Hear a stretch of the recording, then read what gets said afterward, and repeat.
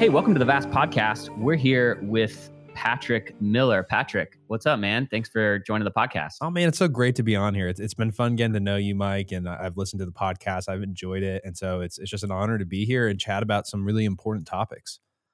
Yeah, same, man. So tell us just a bit about, you host a couple of different podcasts. You really do podcast newsletters. Like give our audience a quick overview of, what it is that you do and kind of what the mission behind the whole kind of Truth Over Tribe community is all about.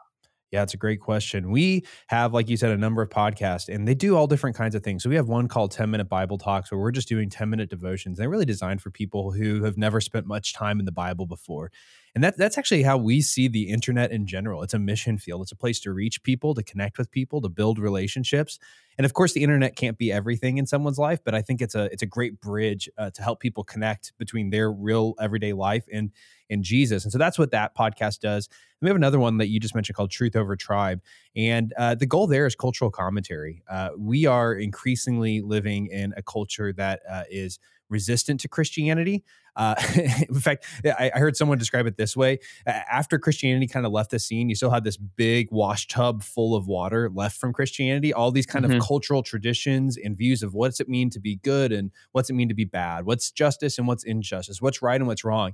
But slowly over time, we've pulled the plug on the tub and the water's draining out. And now we finally hit the point where there's just no water left in the tub at all. And so, maybe 20 years ago, you could kind of be a go with the flow of the culture kind of person and still kind of be a Christian and kind of follow Jesus because there was some alignment there. But we're increasingly in a place where that's not what we should expect. And unfortunately, that's driving people into like a culture warrior mindset where it's like, I've got to fight the cause. I'm going to resist by, trolling the bad guys out there on Twitter. And, with Truth Over Tribe, we want to take an honest look at what's happening in culture without being trolls. We want to win people with love and kindness and generosity, but we also want to be intellectually serious and account for how these big cultural changes really are changing people's lives and are leading to a lack of flourishing. They're destructive. And so that's what Truth Over Tribe is all about, is just asking, I think, the tough, spicy questions that everybody's asking and wants to talk about and saying, okay, what's Jesus actually say about this? And having a discussion around it. Yeah, that's awesome. And that's what I've always loved about following you on Twitter is you don't shy back from taking a stance on something or commenting on something, but you're always really gracious. Even a couple of weeks ago, I tend to be more of a troll on Twitter. And I always say, Jake's my podcast co-host, but he's also my pastor. So he's not on Twitter. So I'm always kind of glad that, that he doesn't Patrick, see the real you. I don't get too out of line. Jake, get me out of the troll hole. Yeah, exactly. But I did a classic. There's a account that you and I have kind of interacted with back and forth that always tends to get the best of my emotions. And I made kind of a snarky but kind retweet. And a few hours later, Patrick just comes back with like the most gracious but like theologically fire. And I was just like, yeah, what this guy said. Like, go sign that. But on your podcast, man, you've had, what I love about it is you've had a really wide variety of people on there that I know differ from you theologically and politically. Oh yeah. And you're so gracious to them. Is that like something that you've always been passionate about? Is that something that you've had to learn how to do? Because you're very firm in kind of really pushing in questions and all that kind of stuff, but you're so gracious. How's that something that you are able to do? Well, it's funny you say that because part of me actually wants to give credit to the people that we've interviewed. We have been intentional about choosing people who I think can engage in a dialogue, in a discourse where there's disagreement, but they're not going to feel as though I'm personally attacking you to ask you a tough question. And they're willing to actually reflect on the tough questions. And in some cases say, man, that's really good. I don't have an answer to that. And I have to be willing to do the exact same thing as well to admit, gosh, you're asking me a challenging question that I have to think through. I don't know where we got this idea that we have to know everything. We're supposed to be like Jesus, but we can't be Jesus. Jesus knows everything. I certainly don't. And so it's a real gift to me to be in conversations with people who challenge me, because if I am wrong, that's the only thing that's going to guide me down the path to truth. And so that's kind of been our attitude. And again, I think Jesus is the supreme example of this. I mean, he continually was interacting with people who clearly saw the world differently than he did. And he didn't interact with them all exactly the same way. But what we see is that he wasn't afraid to have the conversation. I mean, I can't tell you how many times people have asked me, like, why did you have that person on your podcast? You know, I like all the other ones, but that one was weird. Yeah. That one was bad. And I'm like, well, because I want to talk to everyone. And, you know, if it offends someone that I'm talking to, someone that they disagree with, I think Jesus would call us to have thicker skin or maybe more loving skin. Because like that, how else do you build relationships? You have to talk to people who disagree with you. Right. And I think part of that's true for me because that's how I became a Christian. You know, I was having people in my life when I was 19 who saw the world differently than I saw it, who were willing to say challenging things to me in a loving and gracious and generous way. And so now, you know, God's just asking me to do the same thing towards other people. That's cool. Yeah, that's awesome. Well, we've been trying to get you on the podcast for a while now. We've gone back and forth. You have extensively wrote about sort of Web3 and crypto and NFTs for the Gospel Coalition and Christianity Today. And we'll link to those in the show notes because I actually think it's like a really good, for all the fodder out there online, you and I think a couple other guys have written. Yeah, I've co-authored most of these things with, honestly, guys who probably know more than I do. I'm there just to add a few good words. Yeah, but no, I just appreciate your willingness to talk about anything and everything and bring it back to kind of what it means for us as Christians. But you did an episode recently on March 30th called The De-Meaning of Marriage in the New York Times. And essentially what's your co-host's name? Keith Simon. Yeah. So you and Keith, what you guys did is you kind of dissected a series of articles in the New York Times, just kind of try and understand. And correct me if I'm wrong, a lot of those were in the marriage section of the New York Times. So all of these articles that we dissected were published within the last year in the New York Times. They weren't all entirely in the marriage section. Some were in the op-ed section, some were in the news section. But our main concern was that, you know, we're both readers of the Times and we're like, wow, there's a consistent stream of articles coming out about marriage that are completely redefining what marriage is, that are so unrecognizable that they even have to explain to the Times readers, this is what this means. I mean, they're using terms and ideas that are so foreign, and they've fundamentally even admitted, and this was in the marriage section, that one of their goals as a paper is to denorm norms and norm things that aren't normal.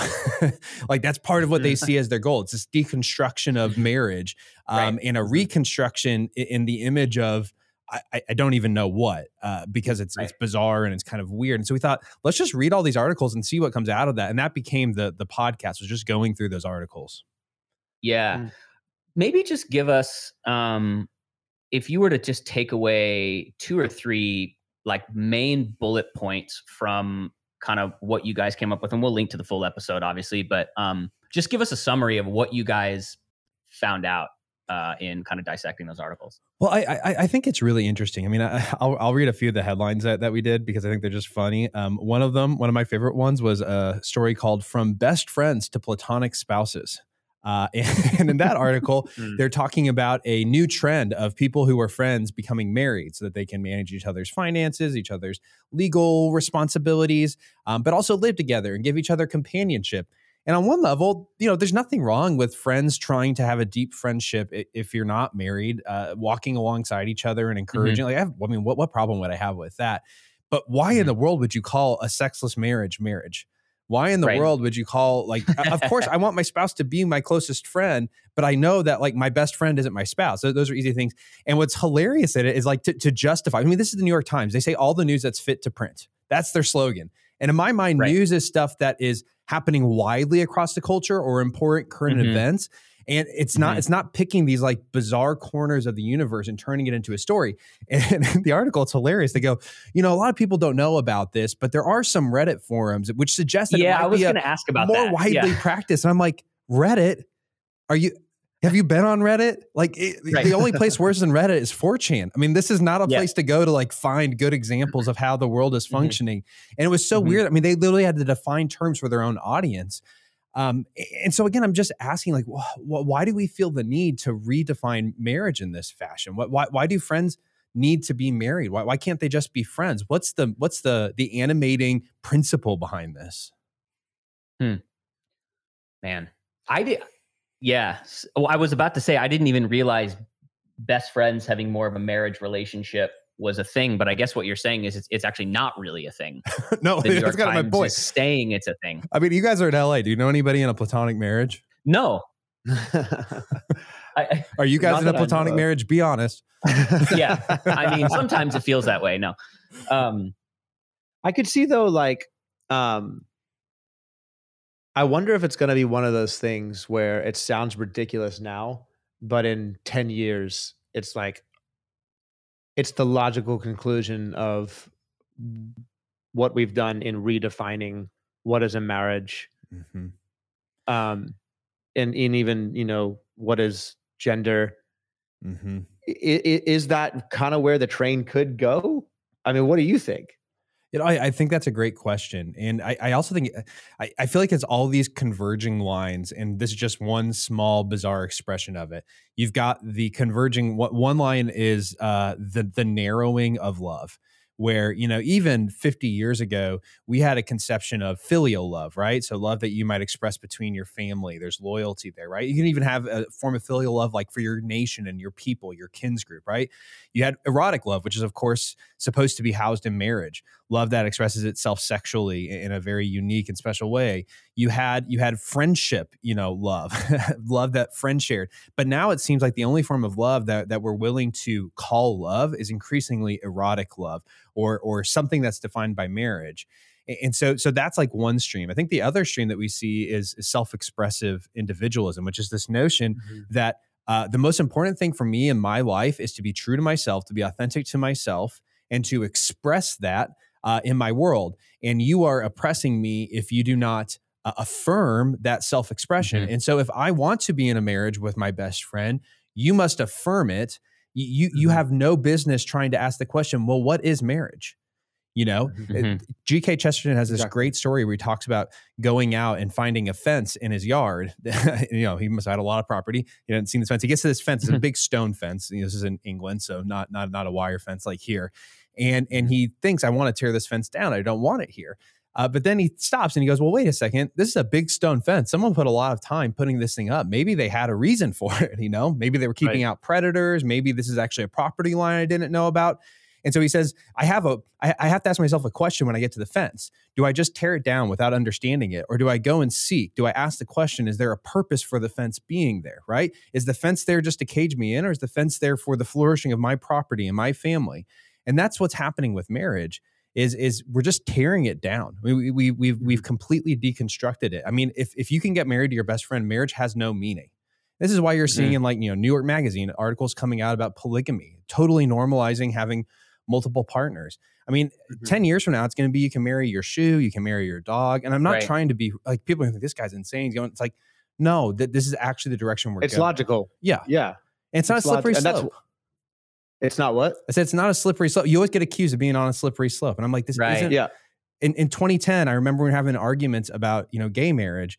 And my buddies, and I'm like, hey, if we go this direction, it's going to lead to polygamy. It's going to lead to sodomy. It's going to lead to all kinds of weird forms of marriage we've never even thought about before. And he's like, you're slippery sloping me. You know, it's like, well, dude, here we are. And it's already happening and it's being normalized. Or it is a slippery slope, and that just is. Like it actually has been that. A lot of people, like voices that I'll listen to or books that I'll read, they'll trace this back to the elimination or the institution of no fault divorce. And that being a moment where America redefined what is a family, what is a marriage. Do you see that as having any bearing? Is that kind of like where the slippery slope began? Yeah, I mean, I feel like everybody has a different point that they kind of go to, and it's a constellation. Sure. You know, and when you're talking history, it's like, where do you want to begin? Yeah, so it's like you can go no fault divorce. If you want to press it back even further, you can go to contraception and how that changed the nature of sex and the attachment of sex to childbearing. You could pull forward from that and go up to, you know, the 1990s, where you have these early cases dealing with some of the debates around gay marriage, and essentially marriage is described by one justice as a self-expression. That's how you should be free to love whoever you want to love. And you can bring that up to the present, to, you know, Obergefell v. Hodges and that Supreme Court case where gay marriage is justified. So like, it's all these different points I think we can go back to and kind of draw it up into the present. again, my concern here is not, and so I think people hear this and they think, man, you're just trying to, you know, oppress these people who just want to be happy. Like they just want to have a loving relationship. And okay, you don't like that they call it marriage, but like, is it actually hurting you? You know, like why are you so bothered by this? And you know, I think where I would push back on that is, again, it goes back to the fence thing. Look, if marriage is meaningless, like if it's totally meaningless, then you're right. Like I should just shut up and sit down and not talk about it. But if there's a purpose to marriage, if it is, and this is a wild idea, the fundamental building block of human civilization, like throw out the Bible. You don't even need the Bible. It is the fundamental building block of human civilization going back for millennia. Might it serve a purpose? And might we regret 100 years from now, you know, deconstructing this thing that literally has organized society for millennia? I mean, like just from like a wisdom standpoint, maybe we should slow down and think about if this is going to be good for civil flourishing for an entire people group, or if this is going to create environments that are incredibly destabilized for children. And that's where I really start pressing in. The people who are affected by these lies, and I will call them lies, are people who are in poverty. The people who are hurt by this. I was talking to a classic Marxist just the other day who's written some books, and she's like, look, the reason why I'm angry about this stuff that we're talking about is because it's hurting people who are in the working class. It's hurting people who are in poverty. The vast majority of the most elite people in our country, we're talking about people who have, you know, they have college educations. If you are the child of a college educated person, you have an 80% chance of living with your mom and your dad, your biological mom and dad. And that just tells us that the elites who are writing these stories aren't living them out. They're not in platonic friendships. They're not. One of the other stories here is like divorce is a radical act of self-love. They're not having divorces. They're not living that. Why? Because they know that's not how it works. They might not know it mentally, so they get to virtue signal and be the good guys who are so enlightened, and they're welcoming progress. And the only people who are hurt are those who are most in need, who need families to keep them stabilized because they don't even have anything to help them get back up once they fall, unlike those elites who would have family members or other people. Like that's what gets me really fired up about this is we're hurting the most needful people. Can you connect those dots for us a little bit more clearly? How does the deconstruction of the family, how does that negatively impact the poor? Well, so parts has to go to statistics, right? And looking at the percentage of people who are living in families with, you know, one parent, with one biological parent, looking at stories of children who, you know, what are the stats in terms of like, what are the things that lead a child to be most likely to end up in prison? And a lot of these things are around these destabilized families. It's coming in familial environments where there's divorce, where you're living with a single parent. These are the things that lead people to be in constant cycles of poverty. In fact, I mean, this is the crazy thing. If you want to know the number one thing to get someone out of poverty that they need, just give them this one thing, and there's a good chance they might actually rise out of poverty. It's living with your biological mom and dad. That's it. That's all you need. But the problem is when you have these, again, elites communicating these ideas that any way you want to do family works, and the people who are imbibing that believe it and trust with it and run with it. And by the way, those same elites create institutions that allow you to kind of function without a family, whether that's a welfare state or whatever else.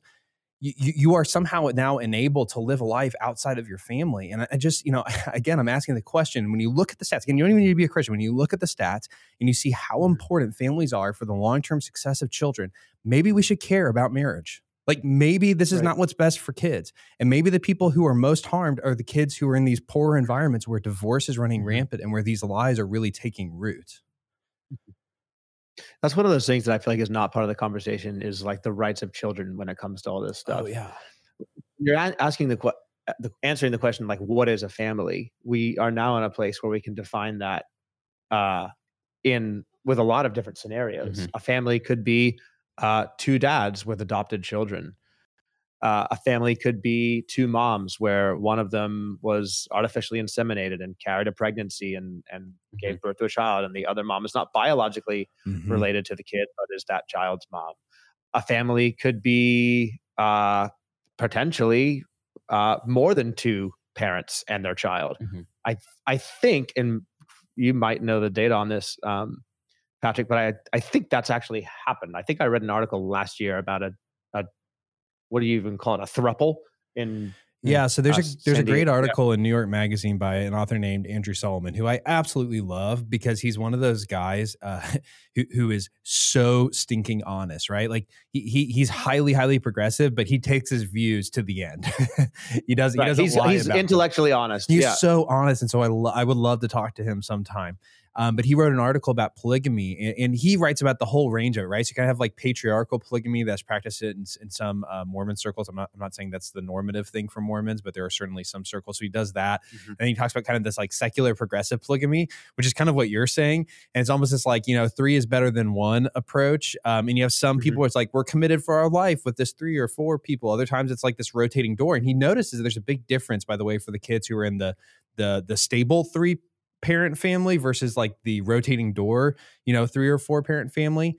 But once you read these people's stories, and I'm not trying to be mean, but once you start hearing their hardships and what they're going through, you begin to realize their experience is also really deeply interlaced with a lot of mental illness, with a lot of like trauma. And that's part of it. Again, that's one of my problems here is for a lot of people who go through these really hard things in their family, it's also interwoven with a lot of hurt.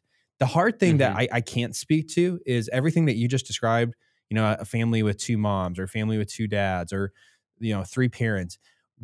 If all someone cares about is like the pragmatic, practical, they're not asking the Bible questions like, what's it mean to be faithful? They just want guess what? We're at the beginning of this experiment. We just haven't had enough data to be able to conclusively say, does that affect children adversely? Instead, we're just throwing children into the fire and saying, hey, we haven't done this, literally ever in human civilization, but we've already, wrecked enough lives with divorce. Let's go ahead and just try another family experiment and see how that one works out for you all. And we'll see what the results are. I really don't know. I'm not trying to make the point that it's going to go bad. I don't know what it's going to be. Oh, well, absolutely will go bad. I'll make that point. It's going to be a disaster. There's a book that I read last year called Them Before Us that it had quite a bit of data on this type of thing. Interesting. And it's and quite a number of testimonies from children who grew up in these abnormal scenarios. And it doesn't look great. Their primary point that they're making, though, is in all of the conversation around the rights of the adult, the right to marry, the right to care for children. There's no conversation around what is the right of the child. Yes. Does the child, are we even considering what is the right of a kid to grow up in a family that is comprised of a dad and a mom? And it gets into some pretty like difficult conversation territory when it comes to the breakthroughs of science and technology with how we can bring pregnancy about apart from a biological mom and dad. And are we considering the rights of children in those scenarios as well? No, it's so critical. I mean, this is a crazy stat. And this just shows like, it's not, we have decoupled sex from children. And what followed from that was a decoupling of marriage from children. In other words, I don't need to be married to have my child. Like we can do this co-parenting thing. And here's the deal. The language of co-parenting, that's for the parents. That's not for the kids. In fact, there's a lot of studies that show it's a lot harder for a kid to have divorced parents when those divorced parents get along. And it kind of makes sense logically. It's like, mom and dad, why couldn't you how could you not figure this out? It just creates more questions. Well? It's like you need to tell them why this was so hard, but the co-parenting's for you so you can feel good about your life. Like I haven't ruined my kid's life. See, we get along well. We're really good friends. I'm not saying like go fight with your divorced, spouse. That's not my point here. I'm just, again, it's going to your point, but this is a crazy stat. It was a Gallup poll and they asked this question: is it very important for couples with children to legally marry?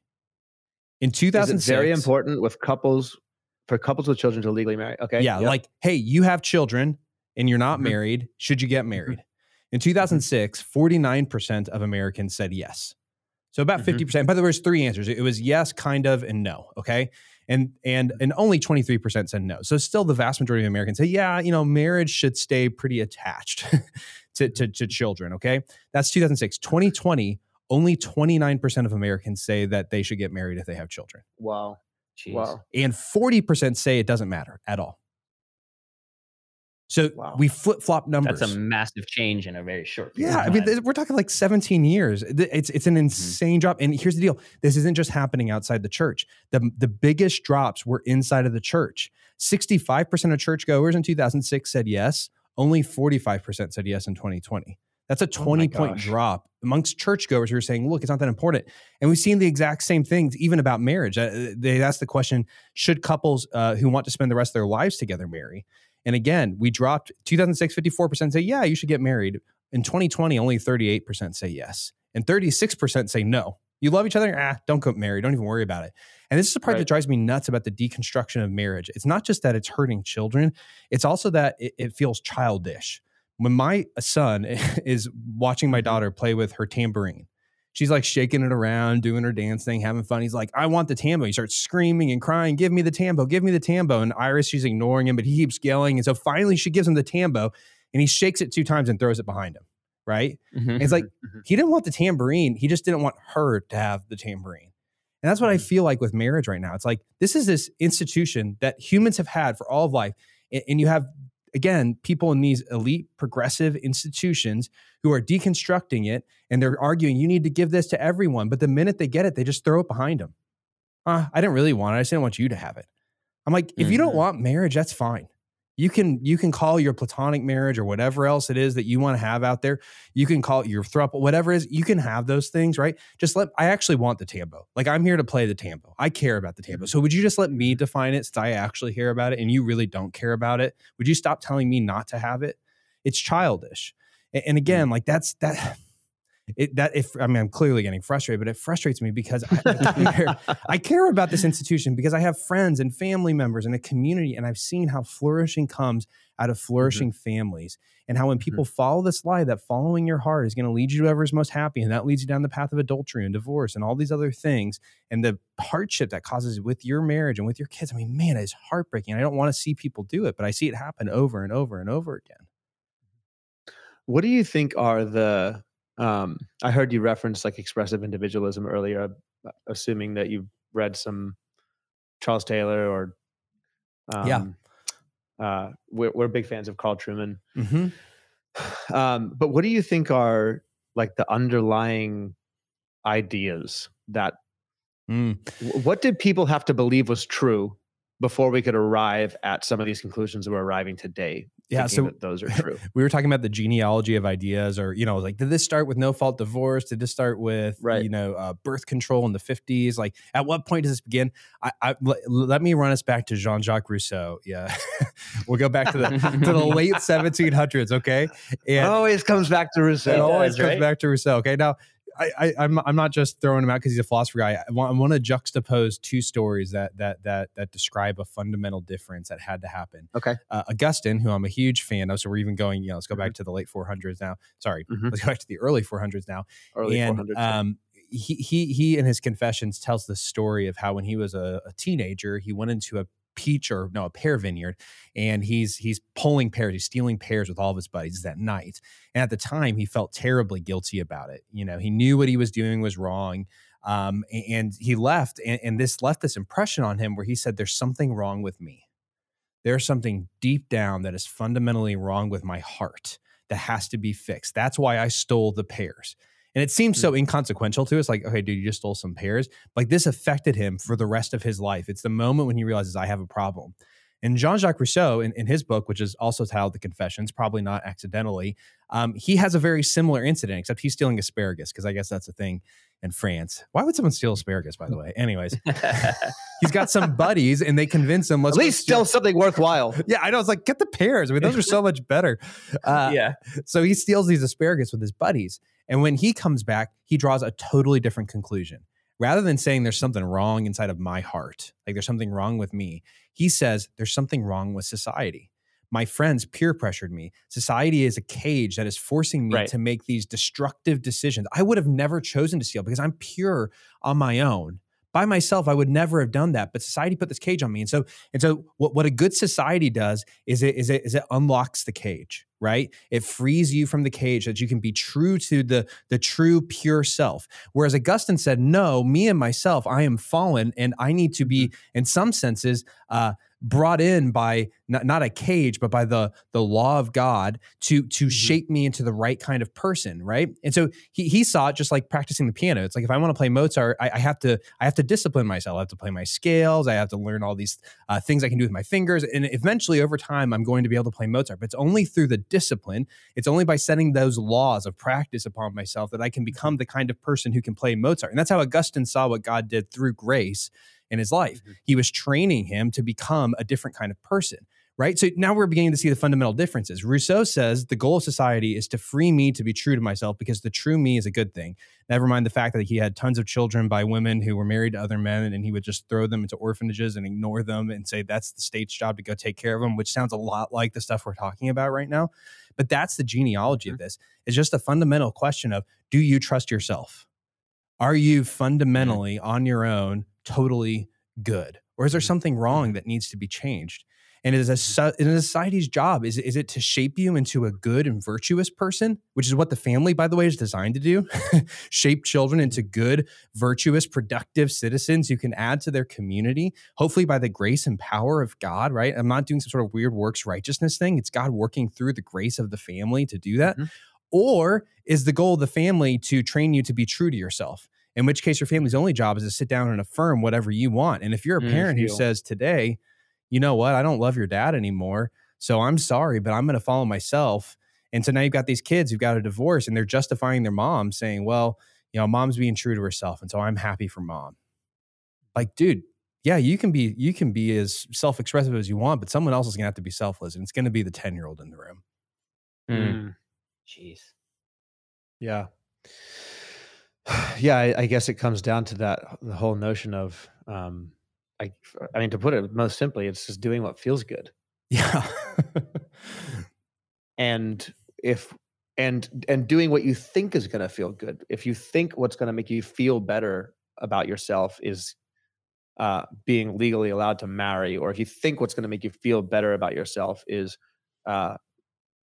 remaking family in your own terms, then by all means, people are being granted permission to do it. And it's totally destructive. And then it turns out that it didn't actually make us feel better, you know, and there are real victims in the process. I think too, like to your point of like the tambourine, right? Like there is this very real victimization mindset that permeates our society, and everybody's oppressed, you know, unless they're a straight white Christian male. And because that's kind of like the top of the intersectionality pyramid. I forgot cis, straight white cis Christian male. So, and because of that, it's kind of like this game of how do I rob from what seems to be traditional, so that there's a destabilization of what they see as power. Well, there's totally, I mean, you have to think, like there are people who are running the full gambit here, right? You have well-meaning people who just think, I'm being nice to people. I'm trying to let them do what makes them feel happy and feel best about themselves. To, you know, full-bore cynics who understand that the only way to topple that pyramid that you're describing is to hollow out every institution which they see as upholding it. That's the only way you're going to move forward. And so there's really a programmatic effort to deconstruct every institution. And now we're getting down to the family, and families are just being hollowed out as a place for self-expression, right? And so now you can understand why, you know, people will essentially tell someone like if you've got a trans kid and your parents don't agree with what you're doing, like you have to go do what's called a found family, where you go and you find a family of people who are going to support you for who you are, and they're your true family. Why? Because they support your self-expression. Now that tells you what you think family is for. Family is for self-expression. Here's the deal. If I self-expressed myself and my family, maybe just like a twisted, evil dude, I would be a terrible dad. Like I'd be yelling at my kids. I'd be cussing at them. I'd be, you know, just marching around like Hitler all the time. Like I have to resist myself and I have to say, Jesus, please help me, because on my own, I'm Augustine. I want to steal the pears. I want to do the bad thing. I need you to rein me in. And my role as father in the institution is actually shaping me into a better person because it's reining me in ways I wouldn't be reined in. I'm so grateful that God's forced this, some people will call it a cage. I would call it this freedom. It's actual freedom. I'm not free to do whatever I want. I'm free to become the person I want to be, who I think God wants me to be. It's like the belief, if there's something objectively moral and objectively right, you can either view that as oppressing you or you can view that as liberating you. Mm-hmm. And that, I guess, that is the key difference between the Augustinian approach and the Rousseau approach is, do I see the external thing as something to find freedom in adhering to, or as something that actually is holding me back?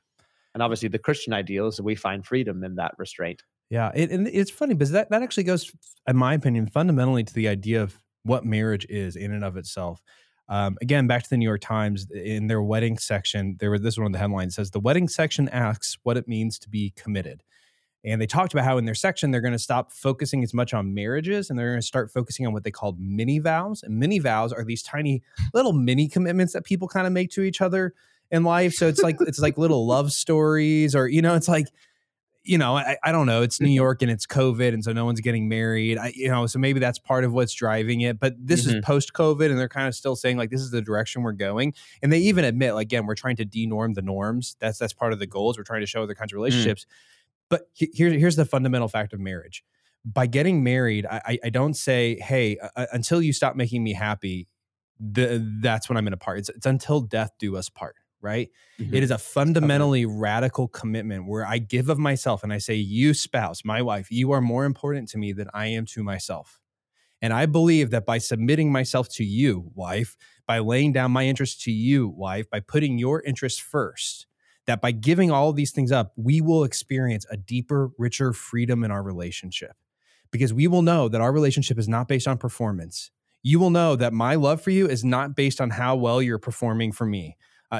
Whether that's sexual performance or that's, moral performance, that's how she takes care, like whatever it is, it's not a performance-based relationship. It is a commitment-based relationship where you can feel safe and secure because I'm going to love you no matter what. And the freedom you get in that safety and that security of knowing I will never leave you and that I give knowing that you will never leave me, we will become truer, deeper persons in the process. So you can not only be more honest and more naked, both emotionally, physically, all of those things with one another, but I think, again, can be formed into the sort of people who choose selflessness before selfishness, whose basic level impulses is not always self-expression, but instead self-giving.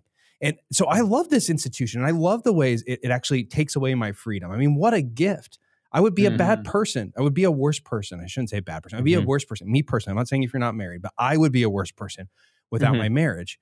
Because it's been the thing in my life that has forced me to be selfless more than anything else. Right. I'm not, again, my point isn't that if you're not married, you're going to be selfish. God's got different things in each of our lives that are going to train that. But that's what it's been for me. And so, again, I think it just comes back to the fundamentals of what is a marriage. Well, it's interesting, right? Going back to like, what is the thing that people are trying to therapize, for the random Reddit people who are engaging in platonic marriage, what's the thing that what's the itch that they're trying to scratch? And it is interesting to me that the New Testament sets forth the role of the church when it comes to the bettering of self. Now, it doesn't sound like to me that's the goal of these platonic marriages, that it's not like self-sacrifice and bettering self. But the New Testament does set forth a vision for if marriage is not an option for a person, then simply by belonging to the body of Christ, there's a sanctification process that happens. That is so true. And I love what you're saying because it turns the mirror back on people like us who are in the church and just reminds us that we've also bought into the lie that the only valid form of love is erotic love, is love that can be expressed inside of the marriage. We've built entire churches around family ministries, which seem to assume that your only real family are the children who are born to you and the people you make commitments with. But of course, the New Testament uses family language to describe absolutely everybody. We're all in a family together. So the church should be the place where someone goes who is single, and maybe they're single for a whole litany of reasons, right? But they're single, and their singleness is affirmed and celebrated as a gift from God that they can use for God's purposes and God's mission in the world. And they shouldn't feel like they're outside of families because they're a part of our family's lives, by our meaning the church, the collective family of the church, bringing them in. And I think if the church had a more robust support for single people, whether they're single after getting a divorce, or they're single because they never got married, they're single because they struggle with same-sex attraction, whatever the reason is that's keeping them single, they have a place inside the church to call home, a place inside the church to say, this is my family. And that doesn't sound like a fake term, like it's real. And if the church did that, again, I think we'd have even more legs to walk on in this marriage debate, right? Because we'd be living out something richer and deeper and truer in our collective gathering. Yeah. We got about 6 minutes, but I want to, something that we've been talking about kind of where the culture is going with this. I still can't get past, and I guess I'm most alarmed by those really what seems like sudden change in statistics from church-going Christians and what their belief is. So the three of us are, local church people, local church leaders. I still can't get past how quickly that has dropped and that has changed. So I guess, like, in closing, maybe let's talk about, why do we think that's happened? And how important is it for us or church leaders to do our part to reverse that trend? Because it is feeling like a very slippery slope, not just in culture, but in our churches. So what does it look like to kind of acknowledge where we were, where we are? Why has it gotten there? And then what role do not just church leaders, but anyone who is actively involved in the family of God in a church community to try and slow down or reverse that slippery slope? Yeah, I mean, Adam, I can go micro and macro, and I'll be really brief. So I think micro, the role of leadership teams and pastors is to lay down doctrine. And so if we're not laying down doctrine in regards to these subjects, then we can't assume that people are going to arrive in biblical conclusions. That was never more apparent to me than it was a few years ago when we sat down with a whole bunch of young adults in our church, and I was flabbergasted at the at how unbiblical their where they had landed was. And it wasn't because we had ever taught anything unbiblical. It's because we just didn't really talk about the subject that much, because I had kind of been assuming. And I remember Mike saying to me, like, bro, I don't think you can safely assume this anymore. So I think on a micro level, there's that. On a macro level, I do think it comes into a conversation on ideology. And I think what a lot of Christians are naive to is that they don't recognize that there is a belief in interlocking systems of oppression, and there's a real agenda to, just as you said, to hollow out and to dismantle those systems, whether those systems be marriage, whatever they are, so that these things come crumbling down. And I think sometimes Christians buy into one expression of an ideology, not realizing that they're participating in something that has a vested political interest in bringing the whole thing down. I agree with everything you're saying. I used to lead a 20s ministry, and I remember a small group leader coming to me like, dude, we've been reading through the book of Acts in our small group, and it comes out that Saul is Paul. And no one in my group knew that Saul was Paul. And so their minds are like all being blown, like, whoa, wait a second. We've heard of Paul before. This dude trying to kill people, that's Paul. And it was actually this really like beautiful and moving experience. Like that should be our reaction. Like when Saul becomes Paul, that it's deeply and profoundly transforming, but it just shows how biblically illiterate people are. They're intelligent, smart people who are very, very biblically illiterate. And the simple truth is that probably goes across the board. As a leader, I'm probably more biblically illiterate than leaders were 50 years ago, right? And so it's something that we really have to wrestle with and deal with. So I really agree with you there. If I could turn the mirror on us for a second, I think that we millennials are now reaping the wild oats that our Christian ancestors sowed, especially in evangelicalism. And what I mean when I say that is that evangelicalism has, and I'm not trying to throw stones at Billy Graham, but it has since the days of Billy Graham been a very self-expressive religion, right? Billy Graham's fundamental question was about your personal salvation. Now, I care about your personal salvation. I'm not trying to minimize it, but the entire idea of us as a people being formed together collectively, the entire idea of that got lost. And then you move forward and really you start getting into these church marketing things that are happening where, people they're church shopping. That's a metaphor we use for it, where basically, what I'm doing is I'm a consumer looking for services and goods. And so I'm going to go shop around at different churches to find who can meet my church needs, my church goods thing. And so again, that sets you up as a person, as a consumer, not as someone who's seeking to be shaped and formed, but as someone who's seeking to have your ears tickled, right? To hear what you want to hear, to have your personal needs met. And so you come up to the present, and now we've got all these millennials leading or beginning to lead institutions. And we're just dealing with the reality that everybody in our church, ourselves included, me included, we're highly consumeristic. We're highly self-focused. We do value self-expression, right? And so, and then throw on top of that social media and the simple reality that people are being discipled by their phones. I mean, the amount of time you spend on your phone, I promise, is 20x what you spend consuming spiritual content. And by the way, it's all being powered by algorithms that are sending you to troll farms. And it's my favorite statistic on Twitter. Right. 19 out of the top 20 Facebook pages, Christian Facebook pages, are run by foreign troll farms. Then those are the people. Those are the people discipling our people. That's an MIT report. That's not crazy wonky guy on the podcast making stuff up. It's real. Right. Okay. Yeah. And so it's just like at the end of the day, we've inherited and that's like, our culture. And what do we do? Yeah. And that's like the Christian American Patriot account, right? Like every account that's like that was the finding. Was it, you said 19 out of 20? Right. They're not real.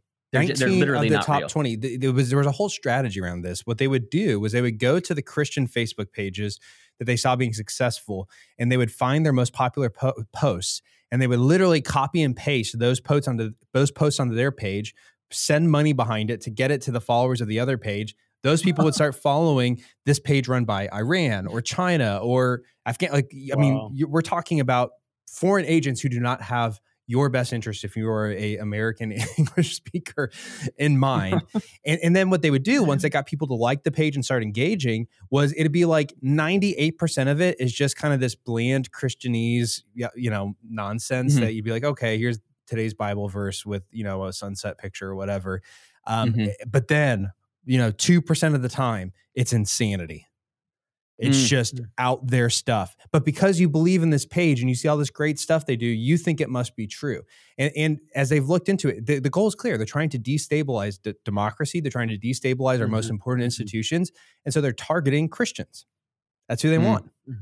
And so again, that's just one little piece in the puzzle. But you've got a self-expressive church, self-focused salvation, a social media ecologies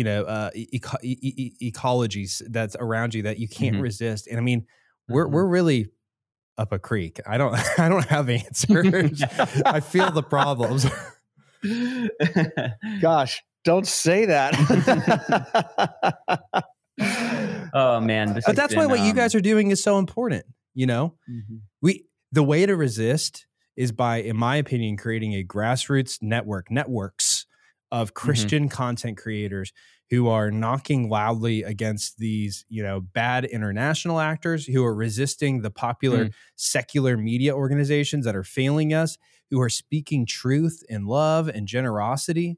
And that's how we're going to bring some people back. I'm really convinced that when we, are in the new creation, we ask people, hey, how'd you meet Jesus? There's going to be people 50 years ago, it's like Billy Graham Crusade, 30 years ago, college ministry, Crew. And like this time it's going to be, I started listening to, this podcast by Vast Media, and that's what changed my life, right? That's what started making me think differently. And of course, that's one little piece in the puzzle. But I do think it's going to play a major role because people are being atomized, they're individualized. What they get on their phone might be their deepest relationship. That might be you two, that might be me on my podcast. And we need to embrace that, not be scared of it. Yeah, man, that's really good. That's really good. Patrick, thanks for taking the time to hang with us today and talk. If you're listening and you want to kind of go deeper into this, we'll link to that podcast episode in the show notes.